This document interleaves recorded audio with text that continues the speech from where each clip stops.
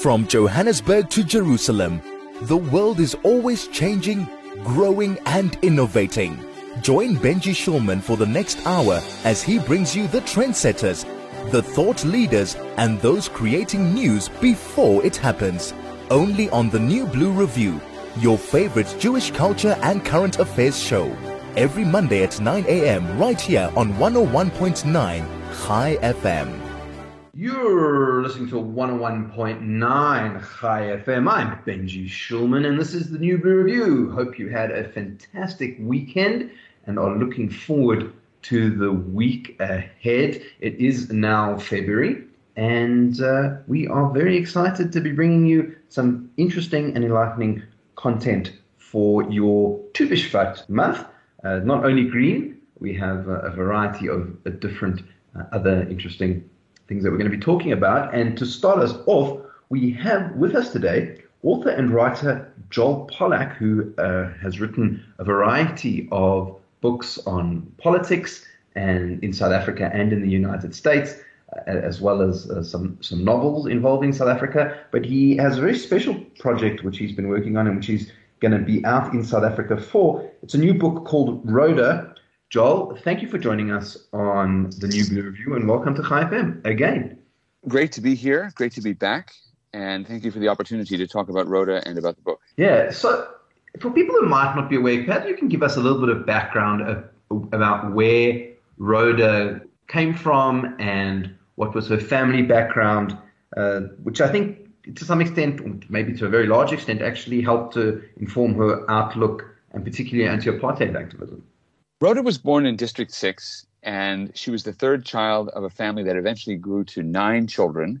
After 4 children were born, her parents, who worked in the church, moved to the suburb of Mowbray, and her father had a job, in addition to his church, working for the municipality as head of the municipal wash house in Mowbray. This was a place people could come and do their laundry in the days before people had washing machines in their homes and things like that. And they lived there until 1970, when the local MP from the National Party noticed Rhoda's brothers playing soccer with the white boys from down the street, and he became very upset about it. And Mowbray was declared a white area, so the Kadalie family was forcibly removed from Mowbray in 1971.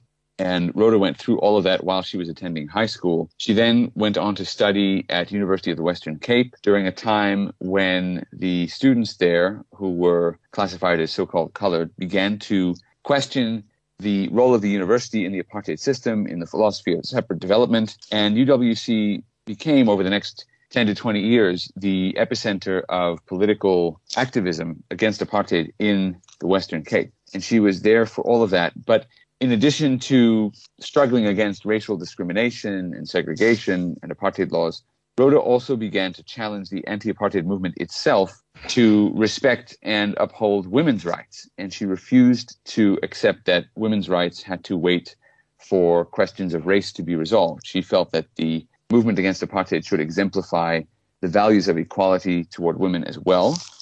And she became a leading feminist within the anti-apartheid movement. She established the Gender Equity Unit at UWC. She studied overseas and received her MA in Social Studies and International Development at the Institute for Social Studies in The Hague. And she came back to South Africa, and that experience overseas gave her the expertise to be a leader, not just in terms of political activism, but in terms of administration. And so when Nelson Mandela was elected... Before we get there, I think that her role in post-apartheid is extremely interesting and important. I want to focus on it. But just her anti-apartheid activism, what was the reaction of the nationalist government to this activism and work that she was engaged in? The context in which she was involved was an academic one. And at the time she was active, UWC really was a battleground between the apartheid government and the student activists, then the United Democratic Front, which was aligned with the ANC. And the work she was doing didn't run up against the government itself directly. But within the context of UWC, it was part of a much broader battle. And Rhoda found it a huge challenge to do her academic work and to do her feminist work and all the other things she was doing while this was going on. It was actually severely disruptive. Her direct interactions with the apartheid government, once she had this experience of forced removal as a teenager, but after that, took place in the mid-1980s when she was married. She got married to Richard Bertelsmann, who is translator. He's now retired, but he was born to a German family in Namibia. They moved to South Africa, and he was white. He was one of the white lecturers at UWC, and Rhoda initially had no interest at all in dating someone white, but she came to know him, and they began a romance, and they left the country to get married because it was illegal in South Africa in the early 1980s for people in different racial groups to get married. So they were married in Namibia, in Southwest Africa, Namibia, and they came back to South Africa. And after that, they were monitored by the police. They were questioned by the police. The police would park their cars outside the house and conduct surveillance on Rhoda and Richard. So in that sense, she had direct confrontations with the apartheid state and its racial segregation laws, though not necessarily through her activism on campus. The activism she did on campus really was about challenging within the academy at the time when the academy had decided that it was anti-apartheid, and also challenging the anti-apartheid movement itself. Yeah, let me ask you about that. I mean, I think that's very interesting, given South Africa has this enormous problem with gender-based violence and still patriarchal issues that affect women today. It's interesting that within a sort of liberation movement that this was still an issue. Could you expand on that a little bit and tell us what she did to expand the role of feminism within the anti-apartheid movement? Well, there were many things. So, first of all, there were protests that women organized themselves within the academy. So, on the campus of UWC, which saw itself very much by the late 1980s as part of the anti-apartheid movement, they organized protests against the unequal treatment of women, not just by comrades in the struggle, but also by the university itself. So they had protests of the same kind that the anti-apartheid movement itself was staging against racial segregation. They protested against gender discrimination and sexual discrimination and sexism and so forth. But she also fought to challenge prevailing attitudes among her peers and her colleagues, many of whom were very active in the anti-apartheid movement. She would hold provocative lectures on campus. She would hold seminars about women's issues. She brought readings and scholarship about women's studies onto campus, and she held education sessions where women who had experienced discrimination and sexism and sexual violence would come forward and would share their experiences and find one another. So she created a network of politically active, intellectual, and activist women who found a lot of strength through Rhoda and through the knowledge and the activism that she was bringing into the movement. There was a seminar she conducted at UCT in 1987, I believe, at which Rhoda recalled that many women who had been living secretly as lesbians came forward for the first time and said that they had the courage to identify themselves for the first time after participating in Rhoda's lectures. So it wasn't just about confrontation with authority, although there was some of that. It was also about building an internal capacity for dialogue, about articulating certain ideas and creating an environment where these issues could be raised.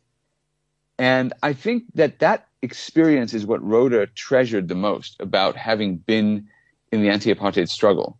Many people looking back on history, not just in South Africa, but in the United States, focus on confrontations between demonstrators, protesters, and so on, and the government that they were trying to change. We do the same here in the United States with regard to the civil rights movement. Focus on the marches, the policemen beating peaceful protesters and things like that. Creates lasting value.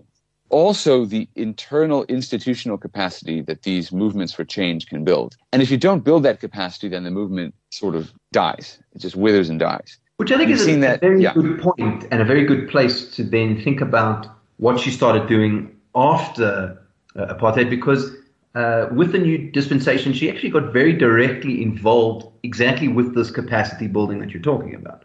Right. So in the new dispensation, Nelson Mandela nominated Rhoda to be on the new South African Human Rights Commission. That was to be a body organized under Chapter 9 of the new Constitution to monitor the new government's compliance with its own ideals and with the new civil rights of the South African Constitution. And Nelson Mandela appointed Rhoda partly because of her achievements for women within the anti-apartheid movement and her establishment of the Gender Equity Unit at the University of Western Cape. So Rhoda worked on the Human Rights Commission from 1995 through 1997. And in that capacity, she conducted investigations into the prison system, into the police. She took up individual complaints from members of the public. She opened a separate office in the Western Cape. The main body of the Human Rights Commission was located in Johannesburg, but Rhoda said no, she wants a regional office in the Western Cape. And she made it possible for members of the public to bring complaints directly to her office. So Rhoda became the public face of the Human Rights Commission, even though she wasn't the president of the Human Rights Commission or the chairperson of the Human Rights Commission. She became the public face because she was accessible to the public. And so people would phone her or fax her or send her emails about their experiences. They would write letters. They would talk about the human rights abuses they were experiencing. And Rhoda's job and the job of her office was to evaluate these and decide whether they were legitimate, find some way to pass the complaints on to the appropriate department, or to mediate between South Africans on some of these issues, and in some cases to go to court. Rhoda took up many cases that were very prominent, including cases, for example, where a dispatch operator on the emergency services hotline, I believe it's 10111 now in South Africa, used racial and racist language to respond to an emergency call from the public. And so Rhoda took that case up with the emergency services in Cape Town. And she took up other cases, for example, when a Jewish family had their house bombed in the late 1990s, in a period of intense anti-Israel activism and the rise of a radical Islamic presence in the Western Cape.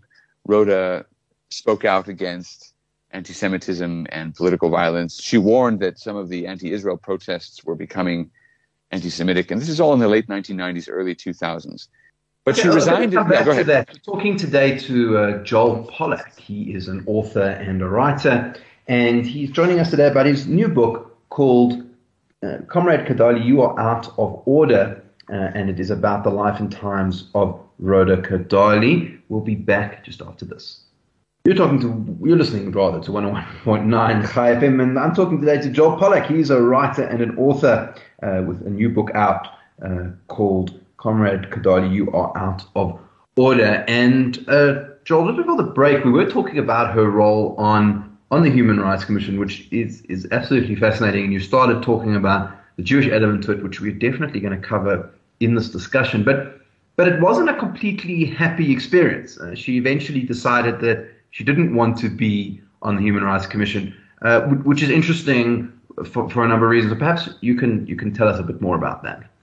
When Rhoda was on the Human Rights Commission, she had great hopes that it could help create a culture of human rights in South Africa and help the government promote not just the traditional civil liberties of freedom of speech and freedom of religious expression, freedom of assembly, but also the socioeconomic rights of the new constitution, which were controversial when they were adopted because it's very difficult to defend those rights if the government and the economy do not yet have the capacity to provide those rights. That became a subject of many constitutional court cases, but Rhoda wanted to see the government at least take up those issues in a serious way. She resigned in 1997 and left at the end of the year because she felt that the Human Rights Commission wasn't taking up those socioeconomic rights in a serious way. She felt that it wasn't investigating issues that the ruling party had no interest in dealing with. And she felt it was generally moribund, more concerned with office furniture than concerned with human rights. So she left. And a short time afterward, with some help from private donations, she established the Impumelelo Awards Trust, which rewarded the best public-private partnerships in social development throughout South Africa in a variety of policy areas. But it was aimed at promoting those socioeconomic rights by recognizing excellence in service delivery where the government, from whatever party and at whatever level, had formed partnerships with private or nonprofit organizations to deliver services to people on every issue, from environmental quality to policing and so forth. So that was a tremendous success. Rhoda was able to raise a lot of money for that and to distribute money to the successful projects. More important than the money they received was the recognition they received, because that allowed them to raise money on their own. And it was Rhoda's idea that the best practices that she and her team of researchers at Impumelelo would discover could be publicized and replicated throughout South Africa. So the idea was to take projects that worked in one little corner of the country and give them to the government as examples to follow, and then allow the government to encourage similar projects throughout the system. Fascinating. Now, Joel, tell us a little bit about, let's talk about the Israel element, the Jewish element, because Rhoda was really in a country that, let's say, lacks for very strong pro-Israel voices. She was quite outspoken. Of course, she's not Jewish. And part of the anti-apartheid movement, which made it even more unusual, and wrote, I have to say, probably one of the best essays that I've ever read on the use of the apartheid analogy and why South Africans sort of were engaged with it. It was a very controversial thing to do, and I'm just interested, from your perspective, why was she so passionate about this particular issue? As I mentioned earlier, Rhoda took an interest in fighting anti-Semitism when she was on the Human Rights Council. Noted the vulnerability of South African Jews, who are a small minority, very active and visible minority, but nevertheless a very small minority of the South African population.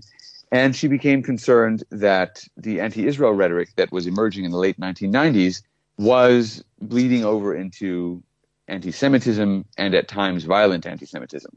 Then, as the Second Intifada unfolded, Rhoda regarded with skepticism the general movement on the South African left, including the government in this case, to support the Palestinians and oppose Israel more vociferously. When Ronnie Kasrils, who I wrote a book about several years ago, circulated a petition among South African Jews trying to encourage them to oppose the Israeli government and oppose Israel in this conflict, Rhoda dismissed it and said, this is simply politics. This has nothing to do with the Middle East, with solving problems.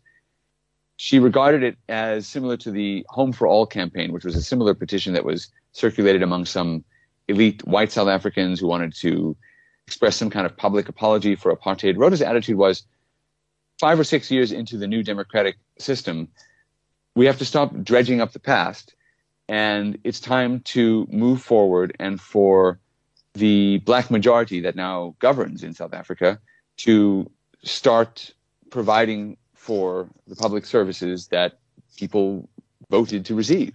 And she just thought all this other stuff was a distraction. It was a distraction that allowed the ruling party to manipulate social divisions to remain in power, and she had no interest in it. She became more outspoken later on as the ANC became more and more friendly towards not just Palestinians, but Palestinian terror organizations in particular, like Hamas and so forth. Rhoda spoke out in defense of Israel. She went to Israel. She visited with a South African delegation. She educated herself about the country and its history. She came to know me as well, and I didn't tell her to have one view or another. She had a natural inclination, I think, to view the Palestinian claims with some skepticism and to connect with the people of Israel. I once asked her why she felt pro-Israel, and she said, well, my father, who was a pastor, Pastor Kadalie in Cape Town City Mission, he used to tell us to pray for the peace of Jerusalem. To some extent, it came from her Christian upbringing, but I think also it emerged from her experience in the struggle and her frustration with the new South African government, because she felt that the Palestinians were not learning the positive lessons of the struggle against apartheid, such as laying down weapons once negotiations had begun, but they were also copying some of the worst behaviors, such as the continual attachment to struggle and revolution and incendiary rhetoric and division, rather than building institutions, building up a state, taking positive steps to improve the lives of their own people. And she developed a kind of impatience, I think, with the Palestinians. The Palestinians could not, she felt, rely on the world to solve their problems for them. They had to build their own state. They had to take steps in the right direction. She didn't see them doing that. Rhoda really cared about building institutions and building the capacity of a society to develop itself. She wanted to encourage that in South Africa, and the Palestinians just seemed to have no interest in it. Whereas in Israel, she saw that there was a constant interest in improving Israeli society. Yes, there were problems, but there was also an internal critique. There was democracy. Arabs had the vote. There was no segregation between Jews and Arabs. And Israel was intensely self-critical and able to respond to some of these problems. Not all, because Israel is not the only party here. The Palestinians also are responsible for perpetuating the conflict. And Rhoda understood that in many cases the Palestinians were perpetuating it rather than talking about peace. So Rhoda began to move more forcefully in a pro-Israel direction. And then I think the attacks that started to come, attacking her not just for her views on Israel, but attacking her bona fides, basically saying that she had been influenced by me, by her son-in-law. I later married Rhoda's daughter. So they would attack her by saying that I had somehow influenced her. What was fascinating in researching this biography is to discover that Rhoda had these feelings long before she even met me. Rhoda had these views before she knew me. And even going back further than that, not just her father, who prayed for the peace of Jerusalem, but her grandfather, Comrade Kadalie, who was the first black trade unionist in South Africa. He spoke out against anti-Semitism in the 1930s, when it was unfashionable to do so, and the Holocaust hadn't happened yet, so people didn't know where all of this anti-Semitism, both on the right and the left, was going. Comrade Kadalie spoke out against anti-Semitism within the trade union movement. There's this moral streak that runs in the Kadalie family, and Rhoda seems to have picked that up. Now, Joel, her unique political insights and sort of, let's say, not thinking within the box of the South African political landscape also lent her ability to see things in other parts of the world, like Israel, and take controversial views. And she certainly even managed to do that in an American context, because unlike many other commentators, she was actually able to see the rise of Trump and understand that it was coming way before that was a fashionable thing to do. And again, paid, I think, quite a heavy public price for having said some things like this. So I was wondering what your view is on her understanding of American politics. Well, Rhoda had a really intimate knowledge of American politics going back decades. She traveled to the United States several times. She also had many connections with people in policy circles in the United States through her involvement with the Ash Institute at Harvard University's Kennedy School of Government. Most of the people Rhoda knew were in the orbit, you could say, of the Clintons and the Democratic Party, who were very involved in some of the international efforts that people like George Soros were involved with. So she had an intimate familiarity with American politics, and I think some sympathy toward what you might call Clinton Democrats, kind of moderate centrist Democrat who was pro-individual liberty and also pro-free market, pro some kind of social safety net to provide health care and poverty relief, but also in favor of creating a friendly market for investment, keeping taxes low, keeping regulations light. That was the sort of Clinton consensus of the 1990s. And Rhoda visited the United States in that time. She visited many times after that. But over the years, and especially with the rise of the Obama presidency, Rhoda began to regard the American political system with some skepticism, because she felt that the group of insiders, many of whom had actually come from that Clintonian orbit, had, in a sense, hijacked American democracy, not just financially, but simply through their monopoly of policymaking, their influence in the media. There developed a kind of oligarchy in Washington. And Rhoda saw that expressed particularly in the Obama presidency. You know, Obama came from outside Washington. He came from Chicago. He was an outsider. Trump was also later an outsider. But while Obama spoke about reforming Washington, he didn't really have the experience running large organizations. He didn't have the independence to avoid the influence of Washington insiders who soon filled his administration. And ultimately, I think he didn't have the energy. Obama was notorious for not working particularly hard. He believed that his historic achievement as the country's first black president was enough almost to encourage other people to improve their behavior and to do what was necessary for the country. And it was an historic achievement, but it wasn't enough. And the reformist impulse that he brought with him soon fizzled out. And instead, we saw many of the old usual suspects who had populated previous administrations coming in, many of the old donors. Much of the Obama economic expansion went to Wall Street, not to Main Street. And so there was this kind of resentment that built up among the American populace toward Washington, and not just about Obama and the Democrats, but also about Republicans and political institutions in general.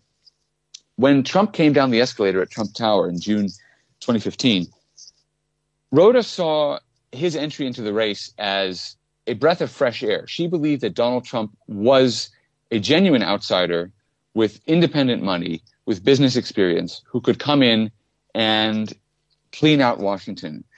She used a South African term that I always have to translate for Americans, but she said that he was the Scully Americans needed, that he was a kind of a gangster who could move in and get rid of some of the corruption, some of the special interests that had become entrenched. And he did that to some extent. He didn't succeed fully because he had a very small crew of supporters who were loyal to him. He had to rely for governance on many of the same people he was promising to get rid of. He ran into some of the same problems that Obama had, which is that Washington is simply so big and so powerful that it's very difficult for an outsider to come in and simply overthrow all the existing systems of power and corruption and so forth.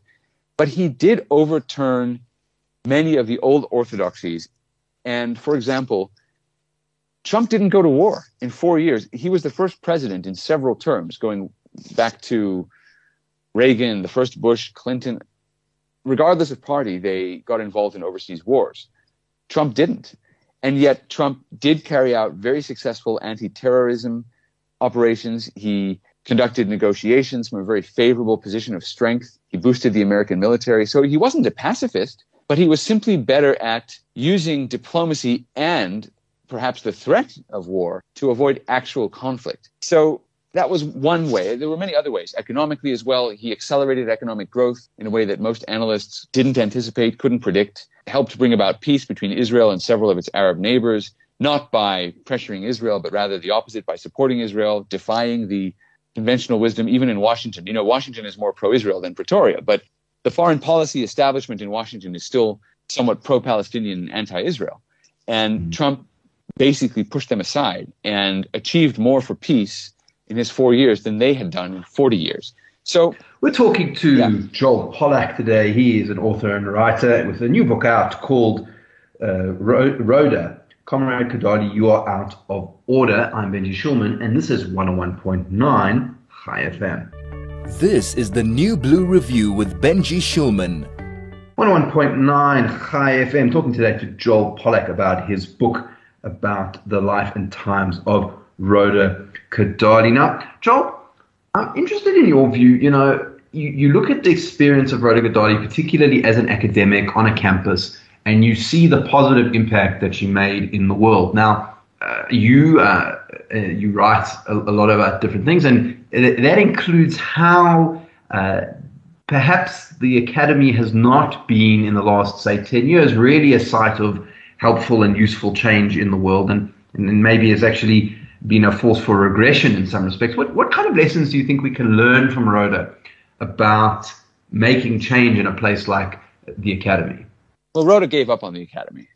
She was a member of the UCT Council and also the Council of Stellenbosch University, and she resigned from both because she was disgusted at what she believed was the attempt by both universities to increase the representation of black lecturers and professors and so forth at the expense of the quality of the lecturers. She believed that in many cases, these universities were promoting underqualified black professors and not giving jobs to professors who were very qualified simply because they happened to be white.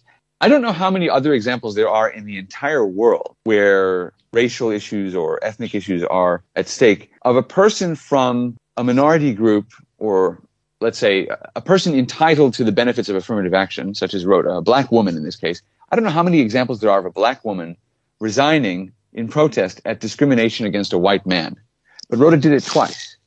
She resigned in protest because she felt that the universities were getting rid of merit as the qualification for hiring and for admissions, simply so that they could fit the ANC's demographic, ideological model of representativity, where every institution has to reflect the demographics of the country as a whole, where you disregard the effects of individual choice, cultural interest in certain subjects and not others, and you simply try to make everything look like the country as a whole.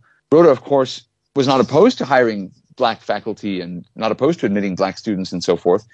Now, Joel, Rhoda has this long history of taking controversial positions.